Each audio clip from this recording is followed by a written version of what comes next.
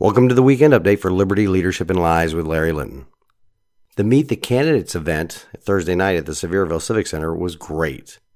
Quite a few people came out to meet the 30-plus people running for office here locally.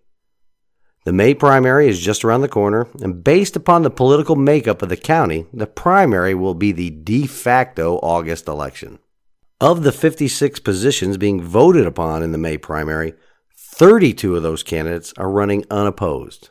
More than half. And that's just for the GOP primary. There are no qualified Democrat Party candidates running in the May primary for any of those 56 offices. It's pretty amazing, don't you think? You would think that means that Sevier County is a solid red county, right? Or maybe, just maybe, a Democrat, or communist, knows that they cannot even compete in the local elections by openly declaring they are a Democrat. So they decide to run as a Republican. I think the latter is most likely the case.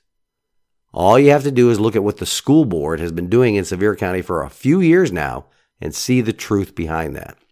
As I mentioned in the lead up to last night's event, Empowered Sevier conducted a straw poll and the results came out yesterday afternoon. Results that I am not the least surprised about. While they may be somewhat disappointing, the results are also somewhat uplifting. Of course, I didn't win the straw poll. The uplifting part is that I received nearly 20% of the votes. Not bad considering the following factors. I'm a relative newcomer running against a lifelong resident of Sevier County. This is my first foray into the realm of politics, going up against somebody that is a 10-year incumbent of that seat, and this same incumbent has many years in local office. Another thing, I received roughly the same number of votes as the number of one-on-one conversations I had with people in attendance. So to me, that means that my message, my platform, or whatever you would like to call it, is resonating with the people I spoke with. The man I will be running against didn't show up, yet I was there, willing to take a stand in the arena. While discussing the results with my son-in-law yesterday, Denise and I were over at their house, he said something that really applies to these results. He said that even though Mr. Dale Carr didn't show up, residents were willing to hand him the keys again, just like the voters will do with most of the incumbents running for re-election. A few of the people I spoke with had already marked their ballots in the straw poll for Mr. Carr before they had even asked me any questions. When I pointed that out, the typical response was, he's an old friend. Old friends. Old friends and keys. I'm sure that the people that are old friends, as well as many of the incumbent candidates that were there and voted for Mr. Carr, did so out of loyalty and friendship. And I won't hold that against them either. But you know what blind loyalty and friendship can do, right?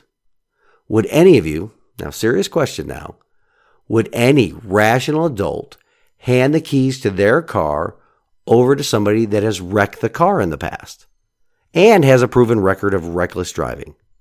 Would they just hand those keys over out of blind loyalty and friendship? Better yet, would they allow that same reckless driver to drive their car with their children inside it? We all know the answer to that question, at least I hope I do.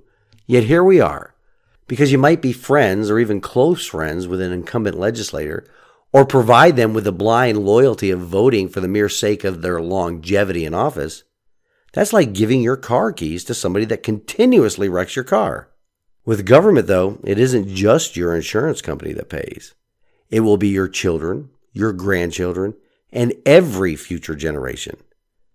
Meanwhile, while our General Assembly is wrecking the car and eroding our liberties, our monthly insurance premiums keep going up too. Not only do we pay a monetary price for our blind loyalty or our apathy, future generations are going to be paying with the freedoms they will never know or never get to enjoy. The members of our General Assembly are good at wrecking the car every chance they get. Wrecking the car by killing pro-liberty legislation in committee or subcommittee, or advancing bills that erode the people's liberties. We'll talk more about this next week and provide some further thoughts on the Meet the Candidates event. Until next week, this has been the weekend update of Liberty, Leadership, and Lies with Larry Linton. I pray you all have a wonderful weekend. Stand in the arena with me. Reveille, it's time to wake up.